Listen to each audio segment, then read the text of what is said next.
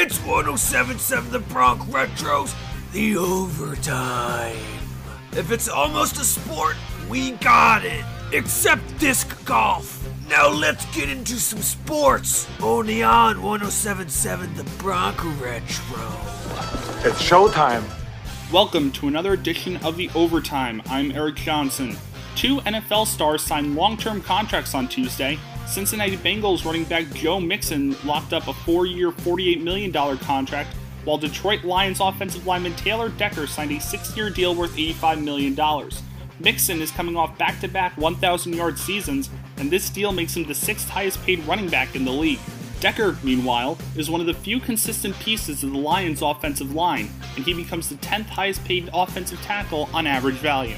The Florida Panthers are reportedly hiring Columbus Blue Jackets assistant general manager Bill Zito to fill the vacant GM spot.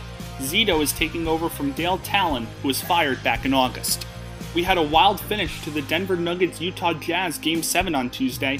After Utah came back from a 20-point deficit, Denver had a 2-point lead with under 10 seconds to go. It was on Mike Conley to take the game-winning shot for the Jazz. They missed the layup. Gobert got it.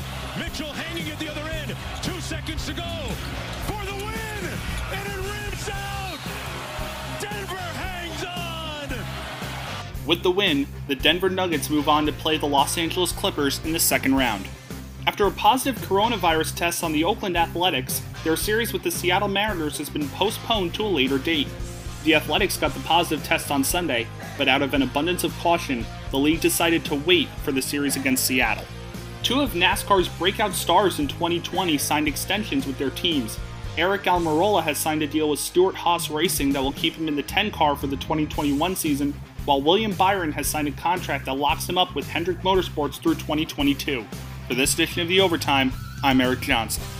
That was 1077 The Bronx Retros, the overtime. Be sure to tune in next time if you don't want to miss this testosterone-inducing and clearly awesome sports coverage. Remember, if it's almost a sport, we got it. We have highlights, scores, and stories from every sport. You better believe it. Subscribe to our daily sports broadcast at 1077thebronx.com/overtime.